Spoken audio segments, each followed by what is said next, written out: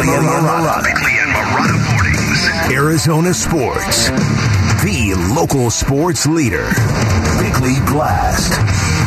Hard Knocks has missed a lot in its docu-series on the Cardinals, but they caught a powerful moment after that loss to the Patriots in Cliff Kingsbury's post-game speech. And that is when Kingsbury admitted to the group that he treats them like men and that treating them like men might be a fault and the fatal error of the Cardinals head coach. Actually, it's not a fault. It's a great character trait.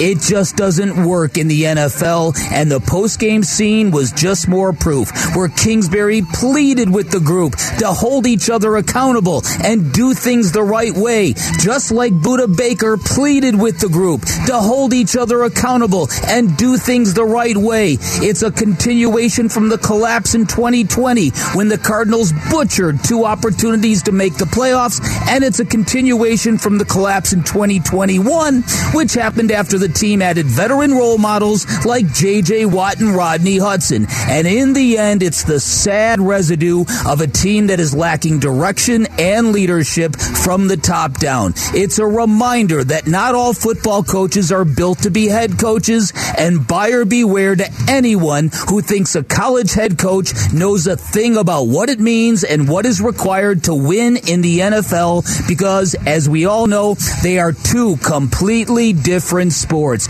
Because in the NFL, the players need 2 things from their head coach. They need a winning plan and they need a strong voice at the top, and that is the fatal flaw of the Kingsbury era in Arizona.